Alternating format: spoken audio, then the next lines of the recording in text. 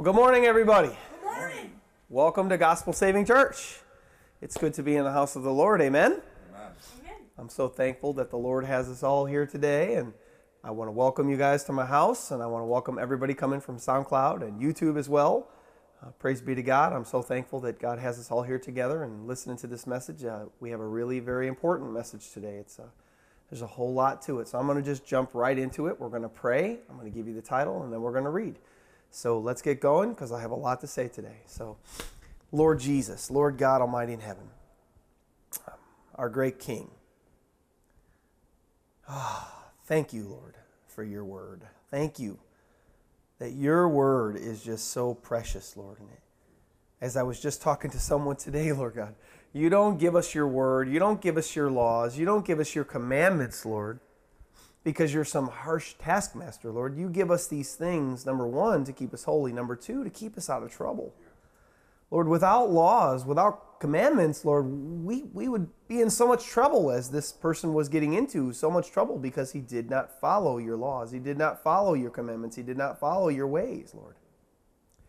And Lord, so you're not some brutal beast of a taskmaster sitting up there,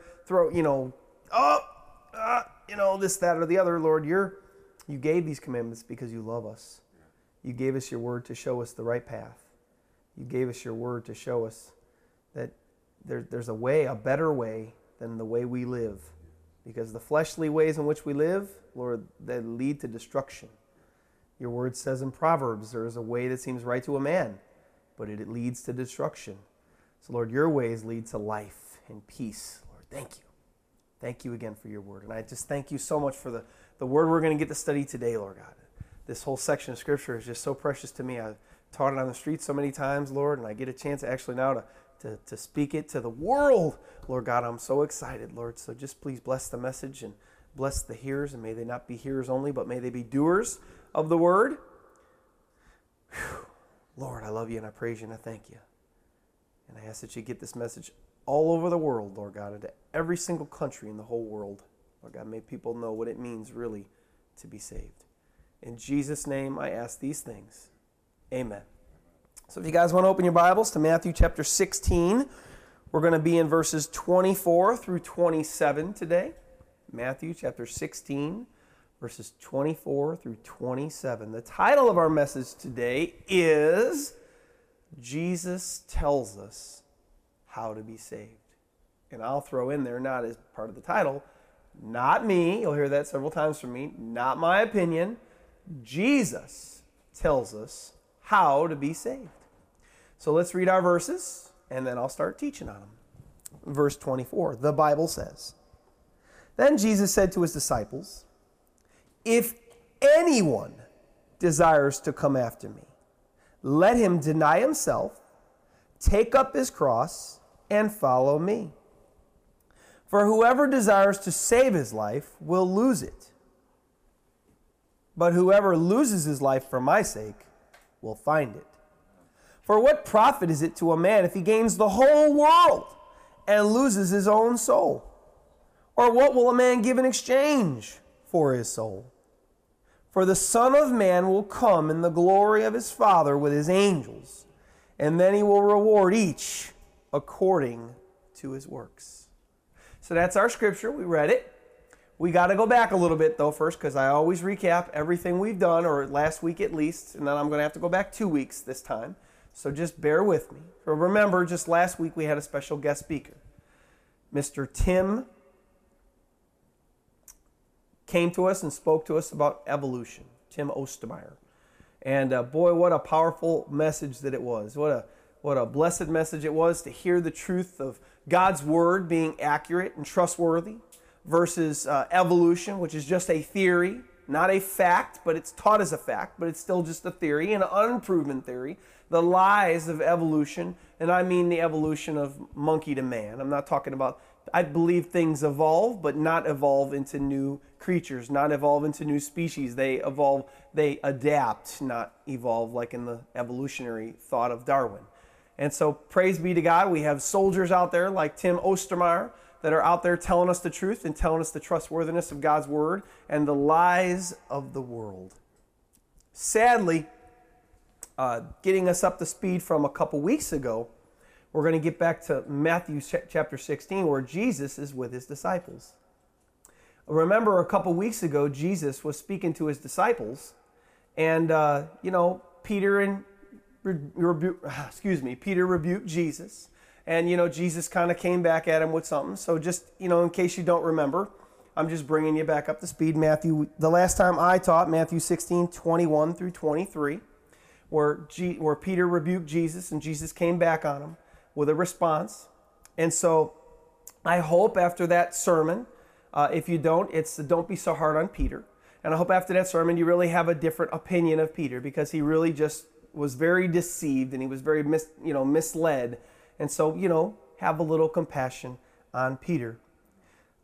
Sadly, though, unfortunately, speaking on deception, sadly, he, as well as many people today, are victims of false teachings and false spiritual teachings like Peter and the disciples were. The main danger of false spiritual teaching, or any other type of teaching for that matter, is that it leaves the person or persons very deceived like Peter and his disciples. Deception is terrible because the person insists that they're right, even when truth or evidence may show them that they are wrong. Well, sadly, if black is black and white is white, and you believe black is white and white is black, you're wrong. And if the proof and the evidence show that black is black and white is white, then no matter whatever you were taught, you ought to believe that black is black and white is white, despite how you were taught by however great a person it was that you respected, that taught you differently. We have those that are deceived in our world today. We have people called Mormons. We have people called Jehovah's Witnesses. We have people called Catholics. And we have people that believe that evolution is the way that man came to walk on the face of the planet. Each one of these people are very deceived into thinking very false things. Those groups there that I mentioned that were so-called Christian groups believe different things about the Bible, and they're wrong. The Bible tells them they're wrong, but then they twist Scripture and they just conform it because that's how they've been taught, but they're very deceived, thinking opposite things of Jesus Christ, thinking things of Jesus Christ that weren't, having to do with him being God and the Son of God and the triunity of God. Those are all deceptions. Working your way to heaven is a big deception. Believing that mankind came from a monkey is a terrible deception. It totally disrespects God and his word, and there's no proof that follows. There's no proof of the fact that we came from monkeys. Case in point, just one for you. This one hit me this week and I was kind of shocked. Last week after we posted our video on YouTube, I had a replier, I had a commentator comment and email me a comment about our sermon last week by Mr. Tim Ostermeyer. And he states, now listen to the deception. Now, if you didn't listen to last week's message by Tim Ostermeyer, I think you should, because there's a lot of proof in there that proves the Bible correct and that disproves evolution from a scientific standpoint. But I don't believe that this fellow listened to the sermon. I just think he just saw the title and then just made a couple comments. So I'm going to read to you what he read, or what he wrote, and then you can go back and listen to the sermon. You can hear all the proofs against the lie of the theory of evolution, and you can make the judgment call for yourself. But he states, listen to his words here, he states, and listen to the deception here. He states of the message that this is an idiotic misrepresentation of evolution. Of course evolution happened. Now, I hate to stop right there because there's a little bit more in the quote. Of course evolution happened. Even scientists claim that evolution is a theory. A theory is an unproven idea. A scientific fact is something that we can prove. We have a basis for, we can see. A theory is just an idea, just a thought. It's not a solid, proven thing. Yet, the fellow that replied to us on YouTube said, of course evolution happened. Although he must not believe, he must not know that it's just still a theory because it's taught in schools as a fact. He goes on to say, and no amount of layman, because Mr. Tim was a layman. He wasn't a pastor. He wasn't a leader in a church. He was a layman. So he got that term right at least. And no amount of layman attempts to attack a scientific theory will ever result in scientific defaulting to superstition. Of course, so his theory is truth to him, but the Word of God, the Bible, that I can prove to you through hundreds of prophecies, archaeological findings, historical accuracy, the Word of God is a, what did he call it, a superstition. So a theory, which is an unproven thought, takes precedence here for this fellow over a proven archaeological book as such as the Bible. Absolutely amazing. Absolutely amazing. There's no truth. So I kindly replied and told him some of the things I just told to you. But sadly, this is where deception gets you. Deception leads you to believe that no matter what the evidence and the proof and the facts show, you're right. Even if the evidence and the facts and the proof show you're wrong. So sadly, this is where deception gets us. Now you might say, well, isn't he and all people that are deceived, aren't they just okay in God's eyes? I mean, really, aren't they just ignorant of the truth? I mean, there's an ignorance factor here, right? I mean, God grades on a curve, right? Well, not quite. How did Jesus treat the disciples when they were ignorant of the truth? Did he just let them off because they didn't know the truth? Well, I'm going to read verse 23 of Matthew 16. Let's see how Jesus treated the disciples who were ignorant. They were deceived. And let's see how well he talked to them. Let's see how, what he said to them when they believed a lie.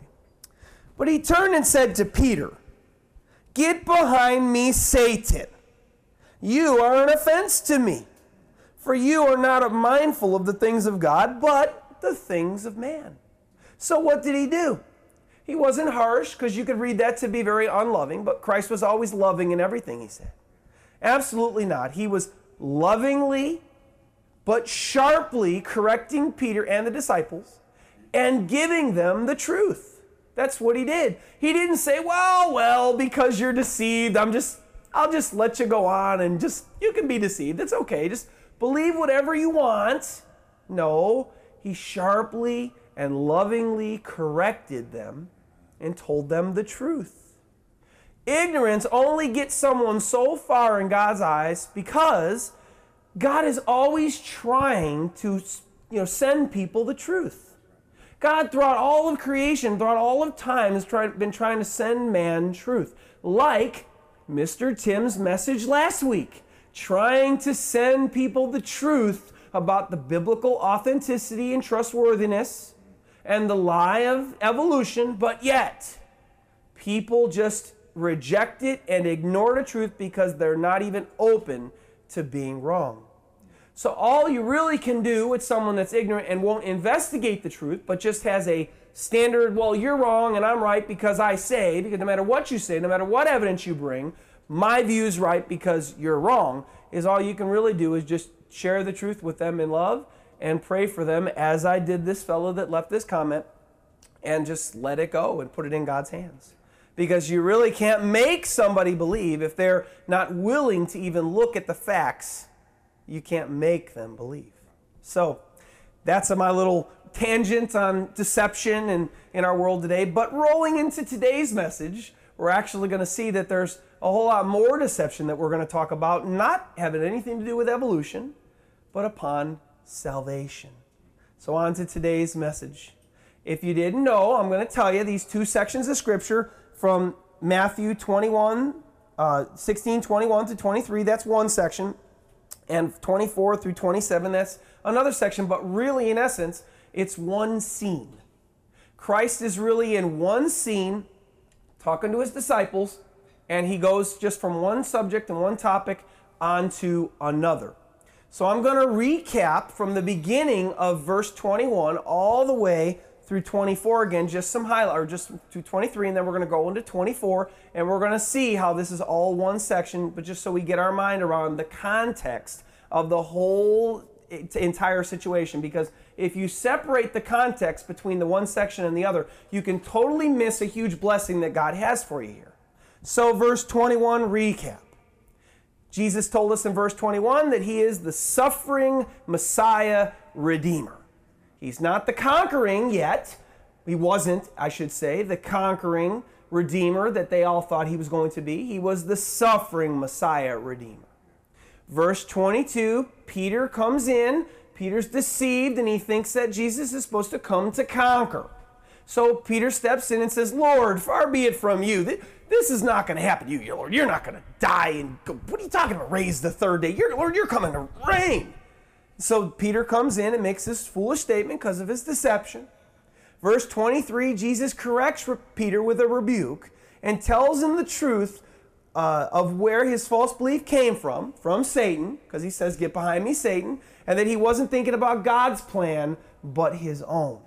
Now, how does verse 24 roll in with that? Let's read verse 24 and we'll see. Verse 24 again. Then Jesus said to his disciples, if anyone desires to come after me, let him deny himself, take up his cross, and follow after me. You see, the word then connects the two sections. It could have said a week later. Or it could have said, well, then they went on a boat and then they went here and, Jesus said, but it didn't. It said, then Jesus said to his disciples. So the word then there connects the two sections of Scripture. So this is very important to us today. But now, before I go any further, did you just catch what God just said there to us? Because if you didn't, it's a big wow for us. It's an absolute tremendous wow for us, but I'm going to go through it. As a whole, from verse 21 through 24, Christ said something very powerful. But it's very easy to miss if you're not looking, because I've actually never seen it before until I studied for this message. And God showed it to me as I was about to teach this message. God showed it to me. So I'm going to relate it to you, and you can take it and hear what Jesus has to say about salvation. So Jesus Christ, in essence, just told them in verse 21 what he did to bring salvation to mankind. He basically, verse 21, gives the gospel. That he came, he's alive, so we know that in the gospel he lived, he died, and he rose again to defeat death on the third day. So that's the gospel. Okay, that's in essence, that's the good news of God's salvation to mankind, what Jesus Christ did for our salvation. And in verse 24, in case you didn't pick it up, I'm going to repeat it again. Jesus told them, remember then, so it's one section, it's one teaching, it's one together time. Jesus tells them and us the response that he expects from people because of his sacrifice for us. He shares with them and us the required response that he expects us to do, to respond to what he did. From that time, Jesus gave the gospel, verse 21, verse 24. Then Jesus said to his disciples, if anyone desires to come after me, let him. Then it's what God expects for what he did for us. Okay? It's a whole thing. To me, that's a huge wow. That is amazing, a huge, amazing, huge wow. Why do I say that? Well, there is an absolute movement in our country, at least in America today. People just believe, well, because God loves me, I'm okay. God loves the world. John 3:16, Pastor Ed, for God so loved the world. So it's all God then, right? And that's what I've heard over and over and over and over and over again. It's all God.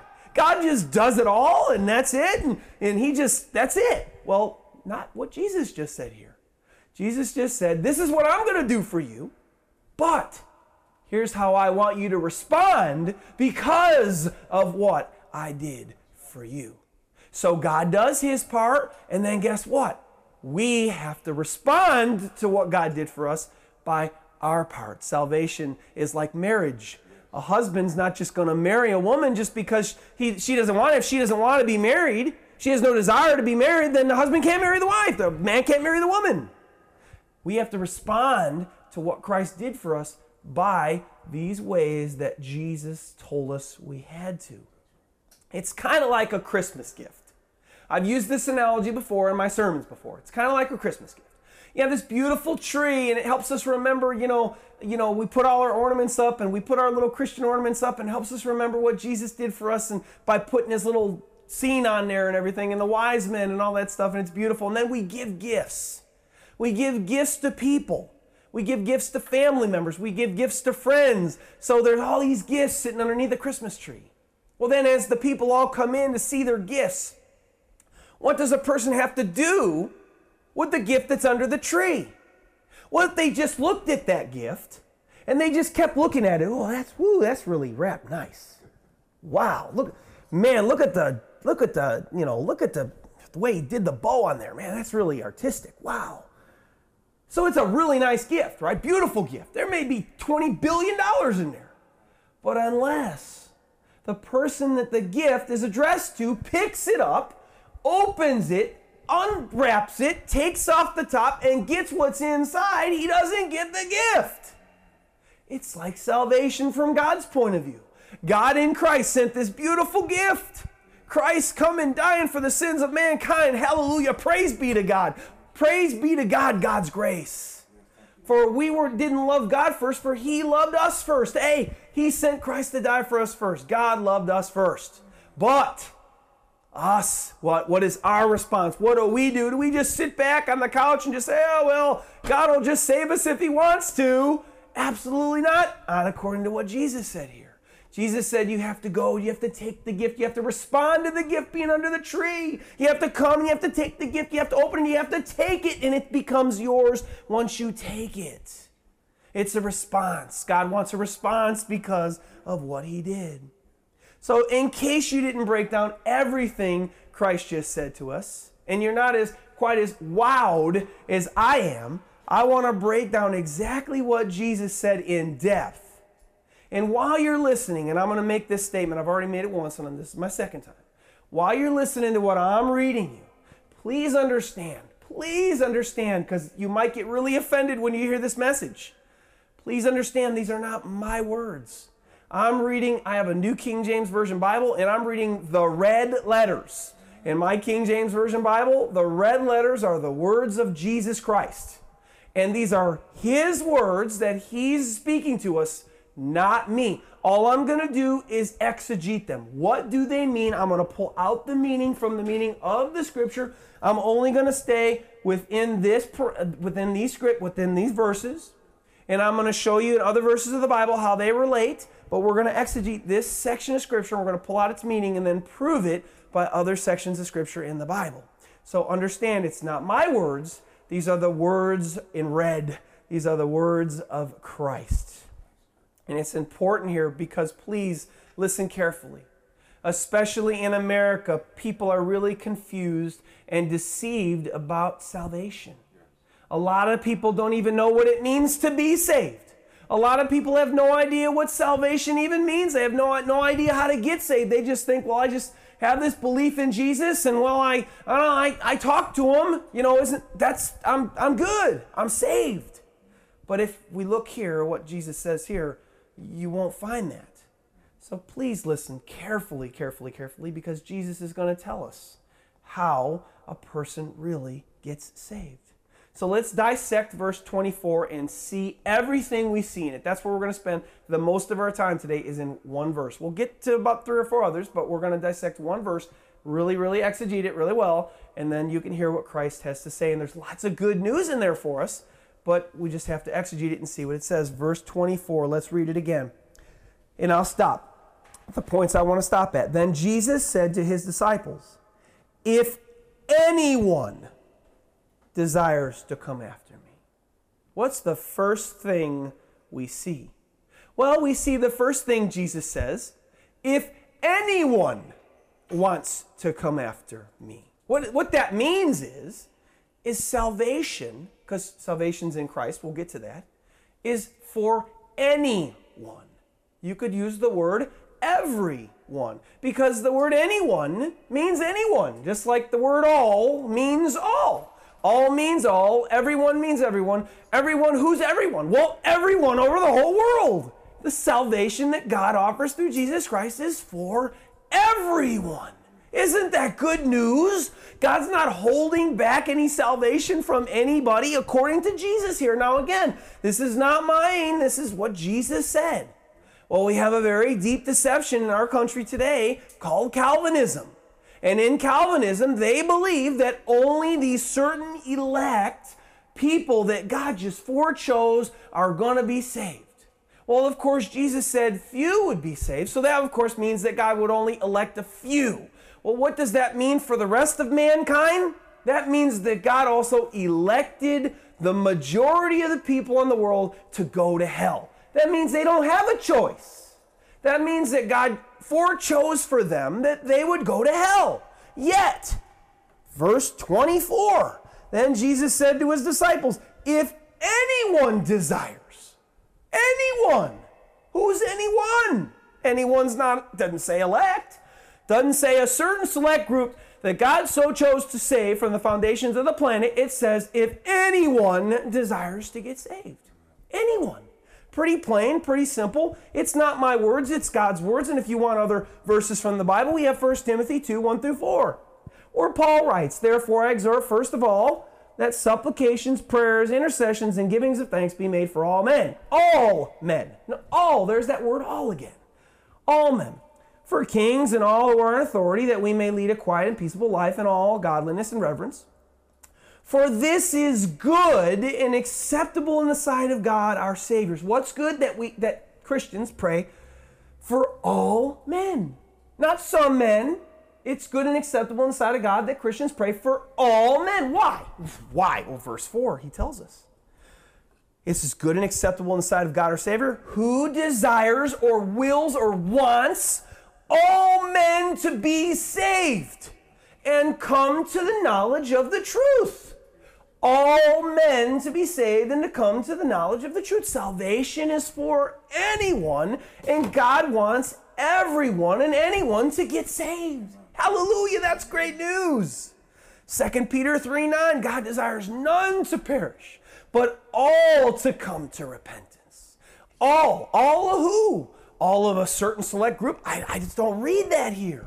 Jesus said, if anyone desires to come up after me, not some, if anyone desires to come up after me. We must never forget God's salvation is for the world. John 3:16, for God so loved the world. Well, who's in the world? Everyone's in the world. For God so loved the world. Anyone and everyone has access to the salvation that's in Jesus Christ and Jesus Christ alone. Praise be to God. So how does Jesus Christ say anyone can get saved? Well, the second thing I see here, if anyone desires to come. That's a big important one. What does it mean to desire to come? Well, desire, there's an old saying.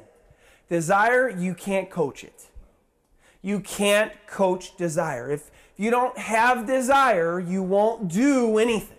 If I didn't have a desire to preach God's word from the pulpit and from Gospel Saving Church, if I didn't desire to do it, I just simply wouldn't do it.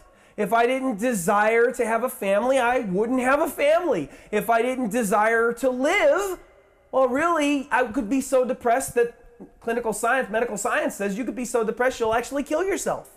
Because when you're really down and when you're really angry, your body gets so messed up and everything, and you could actually die just because you just don't want to live anymore. So unless you desire to come, you won't have anything. Unless you desire anything, you won't have it. So the second thing that Jesus says is a need for anyone to come is that they must desire. If you don't desire, you won't come. And this is true for anything in life. If you have a friend, if you don't desire to be with that friend's not going to be your friend anymore. If you don't desire to go to work, well, then you're going to sit at home and maybe be homeless or live off the government or whatever it takes. You're not going to desire to do it. You're not going to do it. And in case in point, if person A desires to be with person B, but person B has no desire to be with person A, then guess what? They're not going to be together. Person A and person B will never be together because they both didn't desire the same outcome. So unless you desire, you can't have it because you're not going to go out and get it. Desire is like the train, the motivator that gets you going. So anyone can get saved, but you must desire to come. Come to what? Come to who? Jesus said it. Next, the third thing we see. He desires, for the person has to desire Jesus. Jesus said that a person must have a desire to come to him for this salvation. Listen, if anyone desires to come after me, he didn't say come after Allah. He didn't say come after Buddha. He didn't say come after Mother Mary. He said if anyone desires to come after me. Okay? Anyone can get saved as long as they desire and they're willing to even look at coming after Jesus. John 14:6. Jesus said, I am the way and the truth and the life. No man comes to the Father but by me, or except through me. Acts 4:10 through 12. Let it be known, Paul says, or somebody recording Paul or Paul writing himself, let it be known to you all and to all the people of Israel that by the name of Jesus Christ of Nazareth, whom you crucified, whom God raised from the dead, by him this man stands before you whole. This is the stone which was rejected by you builders, which has become the chief cornerstone. Verse 12. And I only gave you those other verses to show you that the context was of Christ, not of anybody else. By the name of Jesus Christ of Nazareth. Okay, verse 12.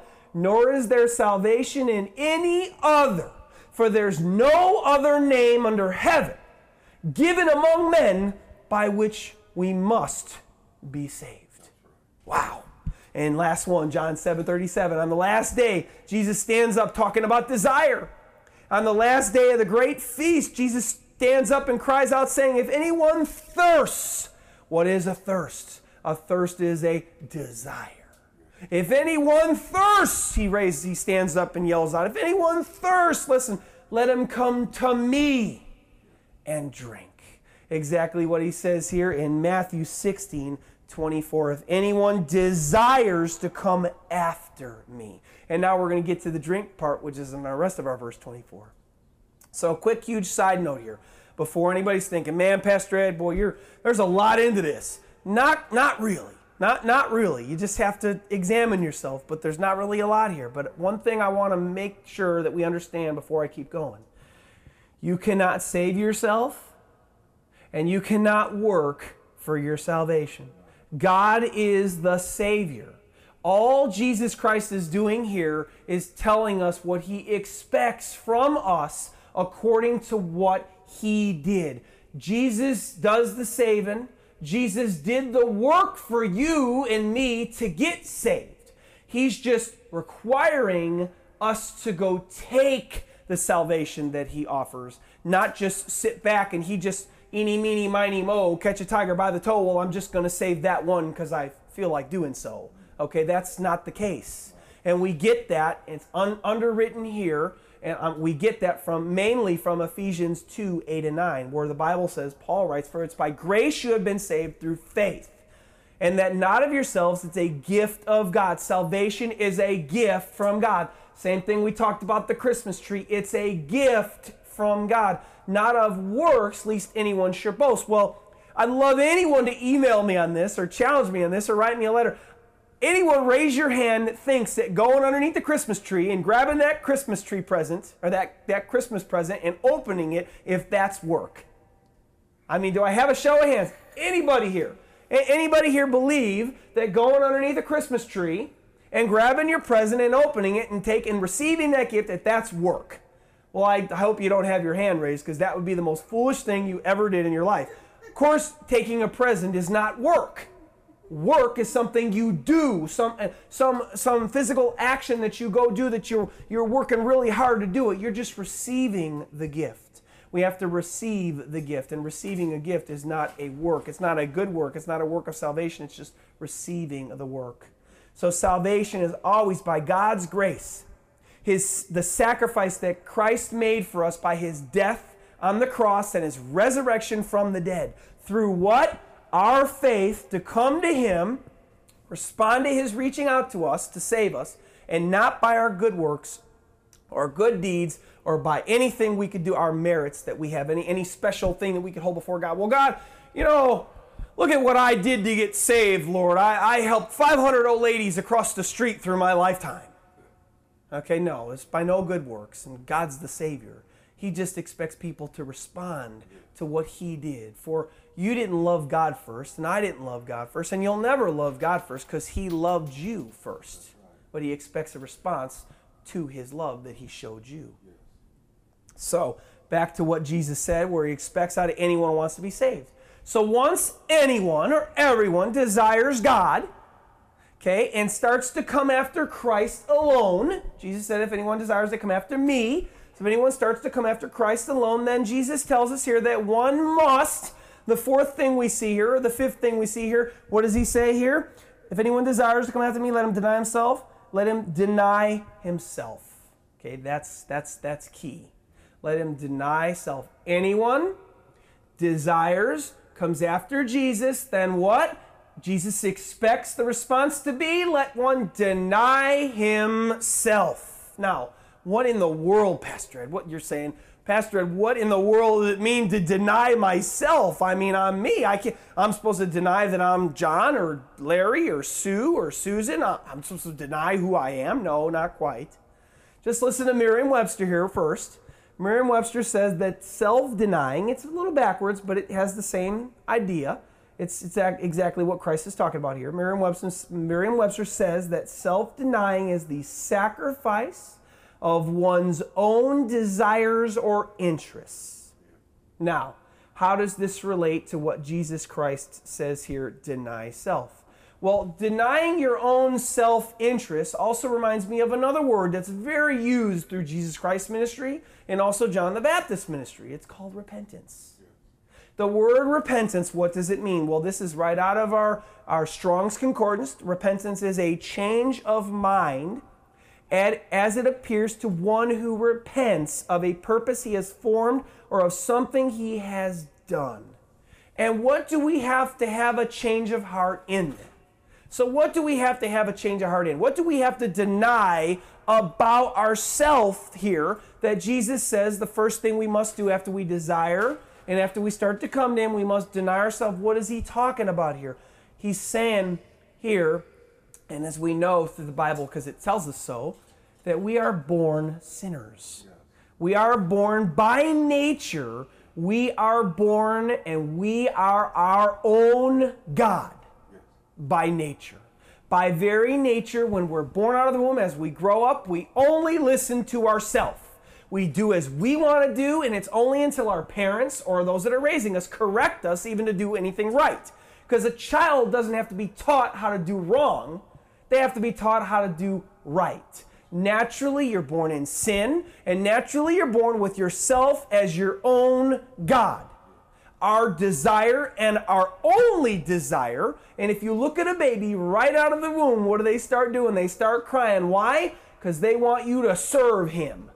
Not only do we want to be our own gods, but we want to be the God of others when we come out of the womb.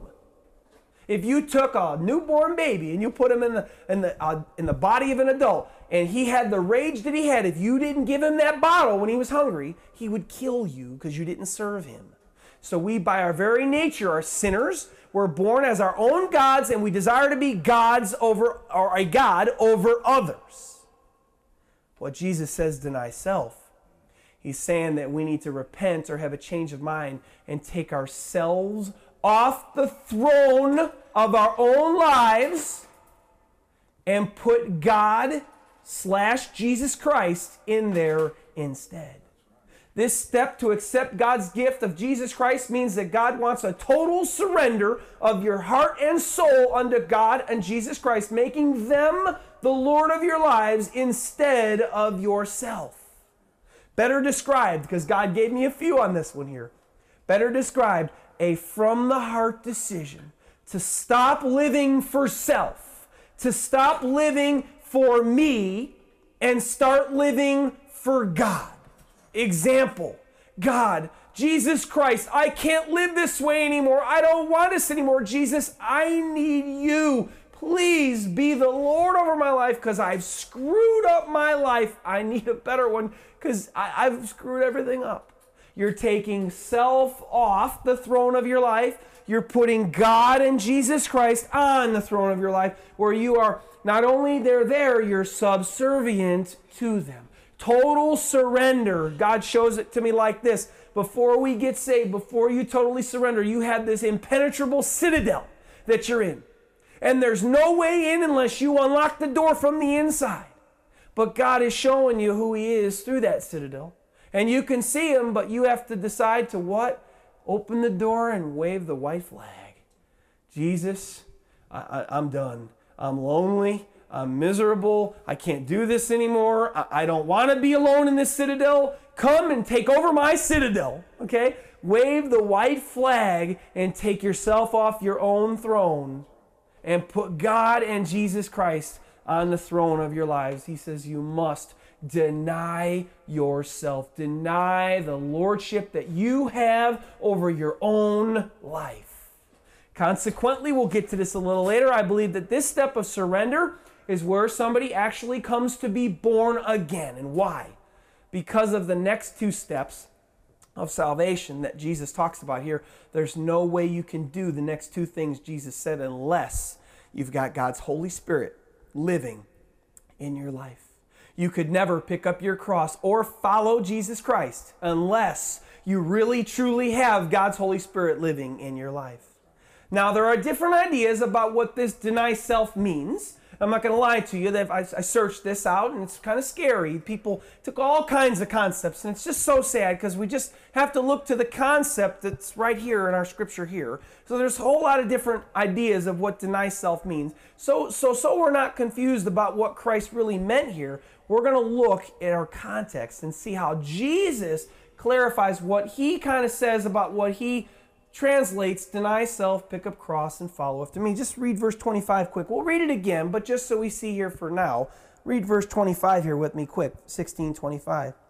For whoever desires to save his life will lose it. He's talking about your life. If you want to save your life, you'll lose it. But so what he's saying here is if you want to save your life for you lose your eternal life, okay? But whoever loses his life for my sake will find it. Notice that there's a loss of life for Christ's sake, not just for any reason, but notice you'd only find life, what he's saying there, we'll get to it later, find eternal life if you're denying yourself, putting God on your throne. Notice he said in 25, whoever loses his life for my sake, not for your own sake, but for my sake, he says. If you surrender to me, you'll find new life. So what's the next thing we see? So after we deny ourselves or totally surrender our lives to God or wave the white flag from our citadel and let God come in and take control, Jesus tells us that we must, number 2, pick up our crosses. Okay, what is he saying? In Luke, he adds in 9:23, he adds to pick up your cross, he adds daily. Now, wherever the scripture talks more on a certain subject, we must take the more because Matthew just didn't record the daily, while Luke 9:23, Jesus said it and he did. Okay, so Jesus expects us to pick up our crosses daily. In context here, this is kind of going to scare you maybe for a moment.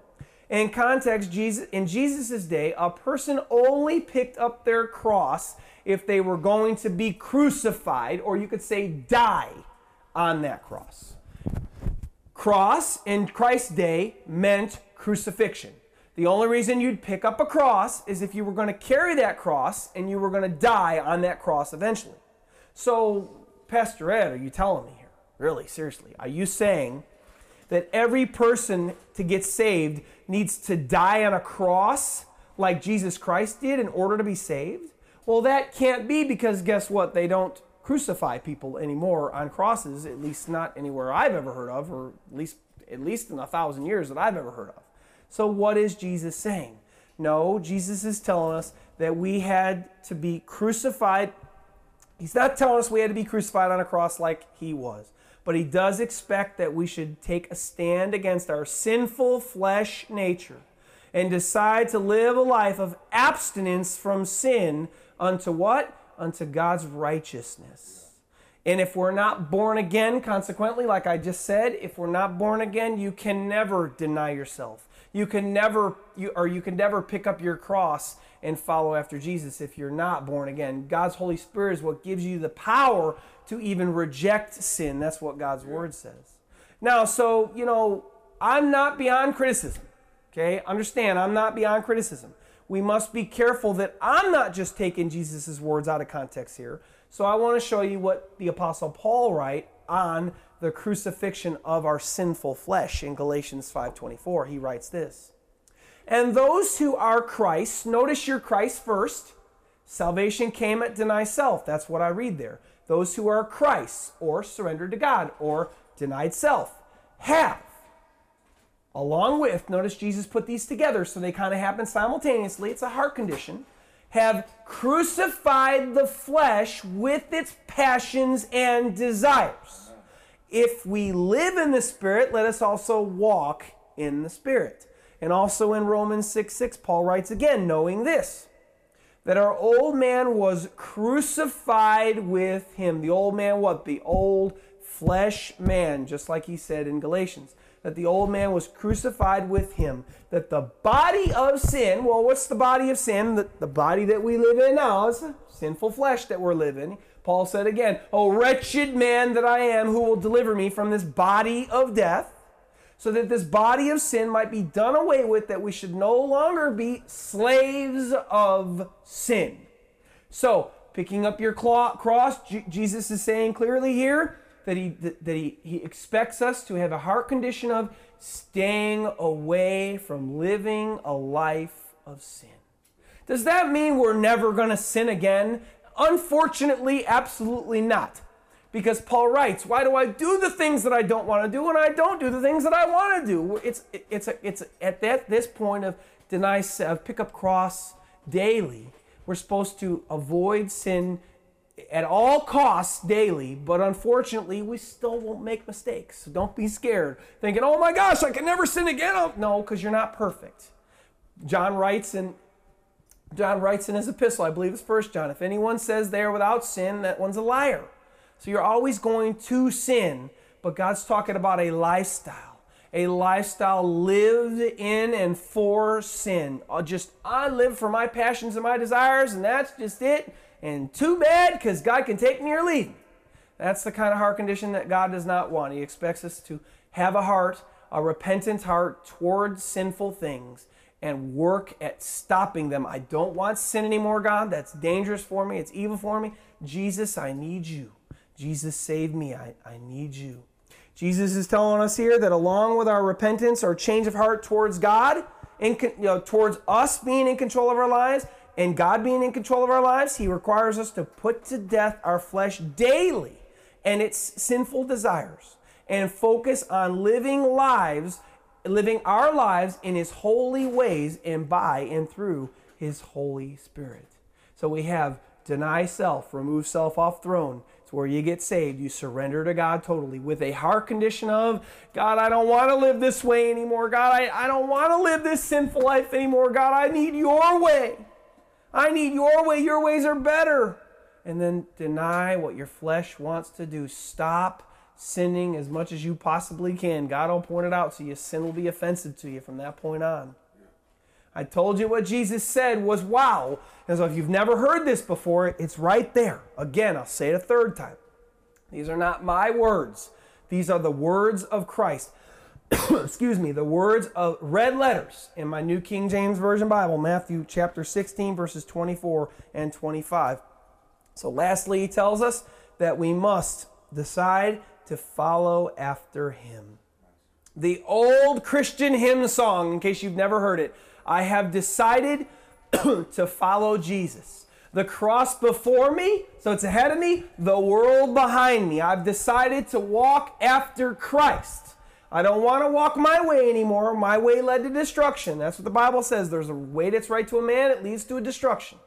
I'm deciding to live for Christ. I'm going to follow Christ from now on in. Coincidentally, the definition of a Christian, guess what it is? A follower of Christ, or little Christ. Okay? So the actual word Christian means what Jesus just said here, follow me. Make a decision, I'm going to follow Jesus. In my heart, in all my ways, I'm going to follow Jesus. Finally, we see here Jesus expects us to respond to his sacrifice by making a decision to follow him. Or, in our case today, deciding to live our lives following his teachings and living our lives like he lived his life. Amen. The Apostle John says in 1 John 2:6, he who says he abides in him, Jesus Christ, ought himself, or he better, to walk just as he, Jesus Christ, walked. Or in essence, if you want a good life term, and I know it can be so cliche, we don't see it much in America here anymore, but we did when I was younger. But have you ever seen the bracelets or the bumper stickers or WWJD? Again, that is an absolute amazing way to look at your life. The letters WWJD means, what would Jesus do? And if you apply that to your whole life, after you made a decision, I'm going to follow Christ, I'm going to deny Jesus, I want you on my throne, I'm off, and then your heart condition is, in every situation you come into, if you just thought, what would Jesus do in this situation?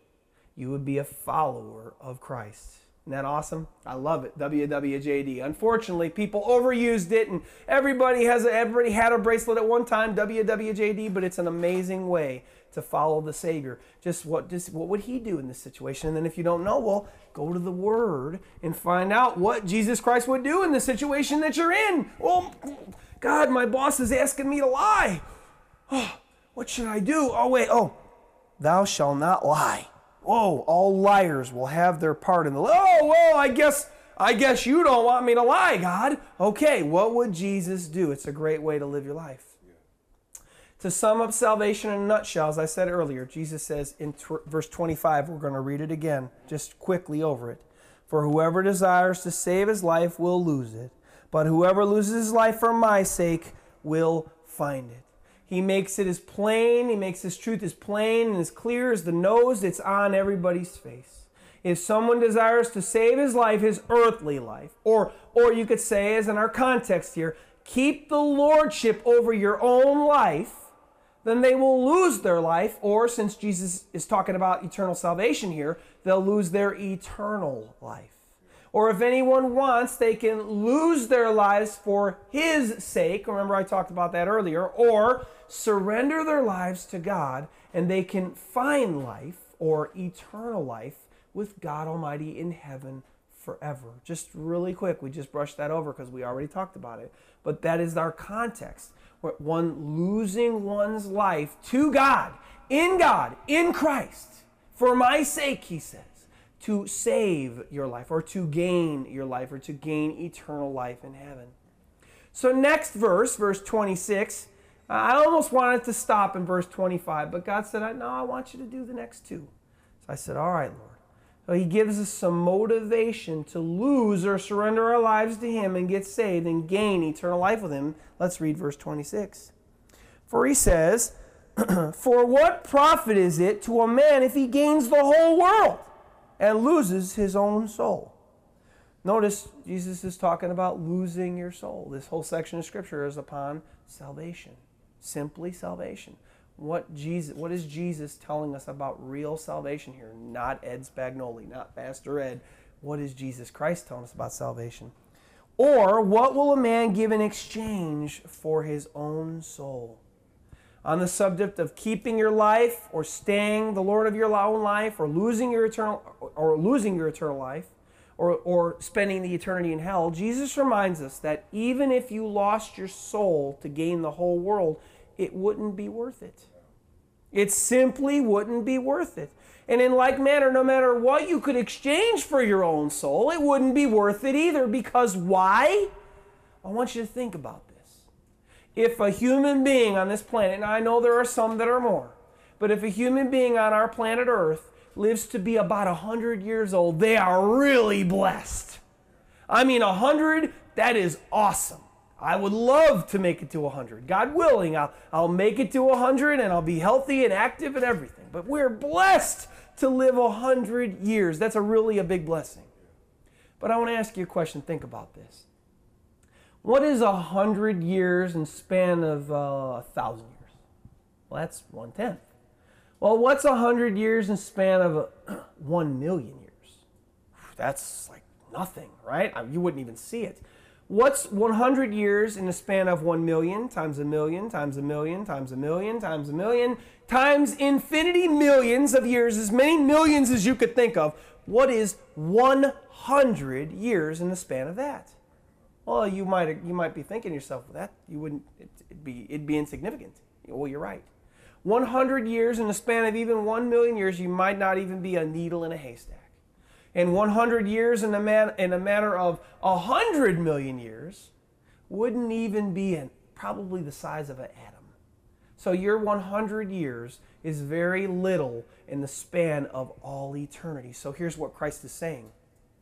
Whether it's your own life that you want to keep or the whole world and everything in it that you want to gain, it will never be worth it, because guess what? You can only have your life that you'll rule over, and even you could only have the whole world to rule over for 100 years, maybe, in the span of eternity. Or you could lose your life to Christ now and surrender to Him, and guess what? Have the reward of everlasting life with God in Christ forever, where you give up everything now, but you gain millions and millions and millions and billions and trillions of infinity years to be with God in peace. So how long can you really hold on to your own life? Or if you were to exchange your soul for the whole world or gain the whole world, how long could you really hold on to the whole world? Well, again, maybe if you're really blessed, 100 years. And what is that in the span of millions and billions and trillions and forevers of years? To me, it's a no-brainer. I see this as He gives everyone the same opportunity, praise God, to do what? To trade temporary filthy rags. To trade the temporary filthy rags that we have now, our sinful flesh, our sinfulness, our sinful desires, for everlasting, amazing, priceless riches that He offers to all those that desire to come after Him, that will deny themselves, pick up their crosses daily, and follow after Him. Amen. Wow. Jesus finishes this whole idea with verse 27, where He takes us home, where we see even a little bit more motivation for surrendering our life to Him and not holding on to it ourselves. Verse 27. For the Son of Man will come in the glory of His Father with His angels, and then He will reward each according to his works. Now, if He's rewarding us each according to our works, if we do good works, that's great. And if we do bad works, that's not so good. So let's not be confused. I don't want anybody to be confused. You may be saying, well, Pastor Ed, did you just not say that we're not saved by works? No, we're not. Ephesians chapter 2 makes that really clear. So what is Jesus telling us here? Let's look at it. Let's look at Ephesians 2, 8 and 9. But let's throw one other verse in there, because it's actually the next verse that if we read it before, we would have seen what Christ is saying here. Ephesians chapter 2, verse 8, 9, and 10. For by grace you have been saved through faith, and that not of yourselves, is the gift of God, not of works, lest any man should boast. For listen, for we, mankind, not we, any elect, mankind, for we are His workmanship. God created everybody on the planet. From Adam and Eve all the way to the last child born right now. God created that baby. God created that person. For we are His workmanship, created in Christ Jesus for good works, which God prepared beforehand that we should walk in them. So what is Christ saying here? Simply put, those who surrender to Christ and lose their lives to Him now will walk in the good works that He prepared for them. And those who don't surrender to Him now, well, they just won't. And they'll live for themselves and for their ways and the ways they want to live forever. And when Christ comes back, He'll either reward you for the good works that he gave you to do, just like that Christmas gift under the tree, just like the gift of salvation. If you're sitting there now and I'm not saved according to what Jesus just said, maybe you're getting mad at me, well, then that's your fault. Because you just have to reach out and take the gift and take the steps that Jesus said to take. Simple put, right? So all the good works are prepared for everybody. But you know what a lot of people do? A lot of people just leave them under the tree. A lot of people leave them in God's hands. God's outstretched arm trying to give them a gift, and you just won't take it. But if you take the gift of salvation and you do what Jesus said to do here, then you will walk in the good works which God prepared beforehand that you would walk in them. And don't think the good works that Christ here is talking about is helping old ladies across the street or doing something kind for somebody. The good works that God has prepared for us are all in the Word. And if you knew the Word, you'd see the things that God has for you to do, and you'd walk in those good works, because they are mightily different than just doing some random act of goodness just because you want to make yourself look good.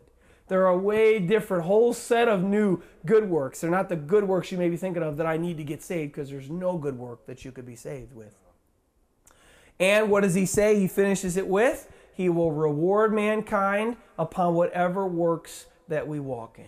Whether we walk in his works that he prepared for us. And think about that. If you're a Christian out there and you're listening, hallelujah, praise God. God gave you good works to walk in. All you got to do is walk in them, and then guess what? For doing what he already had for you to do, he gives you a reward for it. I mean, it's a no-brainer. Just get into the Word and see what the good works are. Or you could walk in your own works, and you'll be rewarded, as Jesus said here, for your own works, the works that you think you do. Oh, I'm a good person. I do these good works. Well, you'll also be rewarded for those things. And if we remember the parable of the wheat and the tares, the works that people were rewarded with there were eternal life in God's barn forever, or eternal fire forever that's prepared, that was prepared for the devil and his angels. Those are the rewards that God's going to give to those that are either going to walk in his works or people are going to walk in their works. I want to say this one last time. This sermon, these words on this page were not mine. I just read them and told you what the Bible said about them. You may be thinking, well, Pastor Ed, what do you... The Bible says if I just believe upon the Lord Jesus Christ. Well, that word believe, if you're ever interested to go search it out, really, in essence, means faith. Because we can't even come to God unless we just respond by faith to what he did for us and then respond by faith. So it's not that we could just have a simple mental belief in Jesus and then we're saved. The belief in the Bible is a faith belief. It's a faith. I know he's there. I'm going to respond to what he did for me. It's a faith. It's an action. And it's just the very first step, too, by the way. James says that faith without works, not good works to save you, but faith without works is dead. Without the work of repentance, without the work of picking up your cross daily, and without the work of following Jesus, your faith means nothing. In the beginning of our sermon, I talked about how there were a lot of people in our world that are deceived today. And there are many who are deceived today in our world. And as I mentioned earlier, they're deceived upon many things.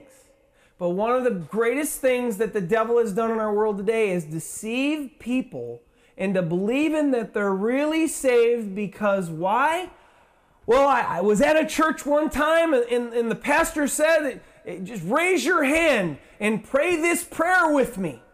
Lord Jesus, I need you, and Lord, forgive me for my sins, Lord, in Jesus' name, I believe in you.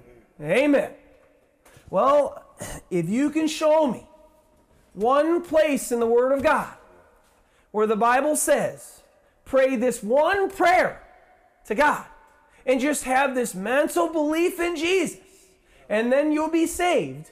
Well, I would eat this computer because that's how firm I am. I've read the Bible over probably 15 times or more, and it does not give one prayer of salvation ever. And certainly, if that was the real way to salvation, why wouldn't we have read it in the red words in this book that I'm reading, the New King James Version Bible? And you can go to the NIV, you can go to the King James Version, pretty much any version of the Bible that you want, and those red letters may not be red, but they're there. But the words of Christ are still the words of Christ. And he didn't say anything about in this section of Scripture. Just have this mental belief in me and pray this one prayer just this one time, and you'll just be magically saved. Hallelujah, praise God. That's a deception right from the pit of hell. Pray a prayer and believing in Jesus does not save anyone. I believe in the sun and the moon and the stars. And people all over the world pray to false gods. They pray to, Allah, and they pray to false gods. And they're not praying to the one true God of all the earth.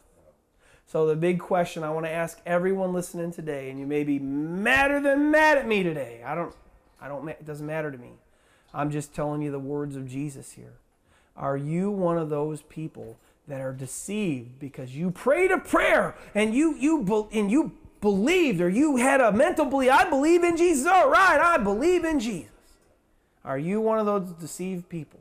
Because that's not what Christ said here. It's easy enough to find out if you are deceived, if you're not deceived. Are you practicing willfully a lifestyle of verse 24?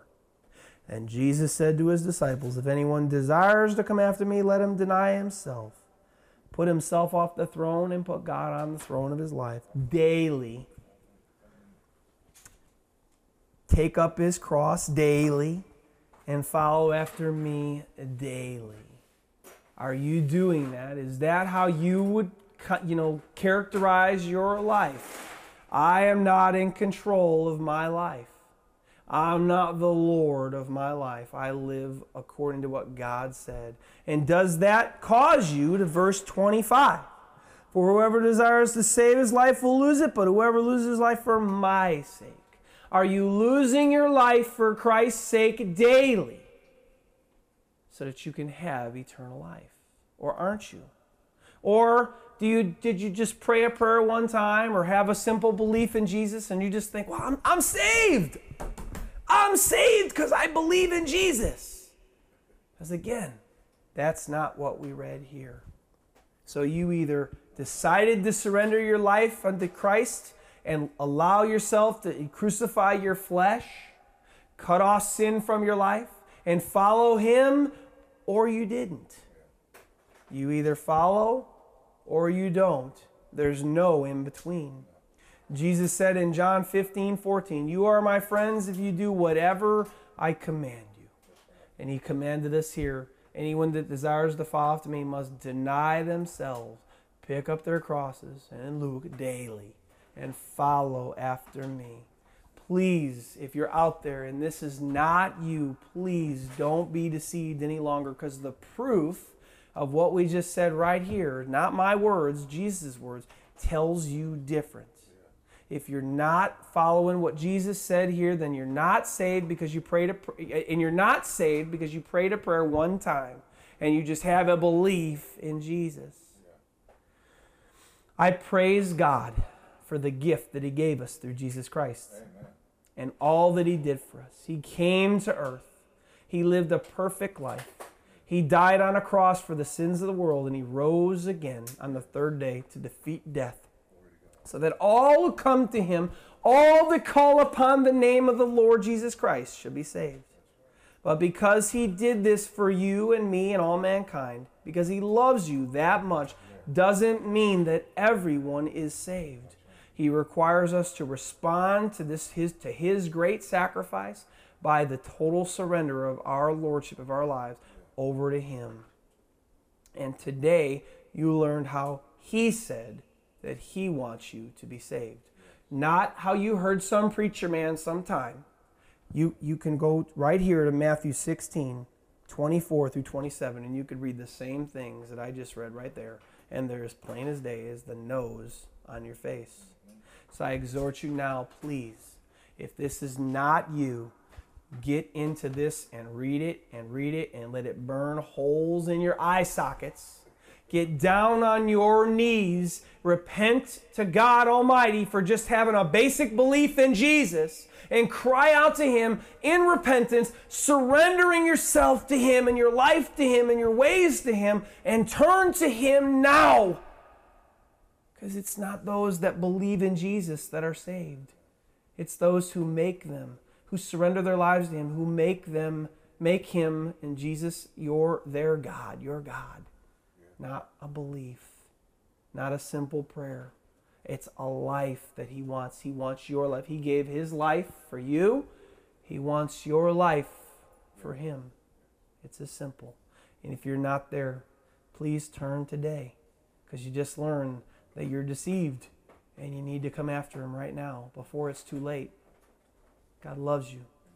Please come now. Let's pray. Lord Jesus, thank you so much for your words. Your red letter words, Lord. Not my words. Your words today, not mine. Thank you so much, dear God, that you didn't want to keep salvation hid from mankind. You desire all to be saved. And that Christians should pray that, that anyone can have salvation. That we should pray for all men. Lord, you want everyone to be saved. God, I just pray that you would work in men's and women's and children's hearts right now as they hear this message. And I pray, dear God, that they would take these steps of what you said it takes to be saved. Not what I said, but what you said to be saved.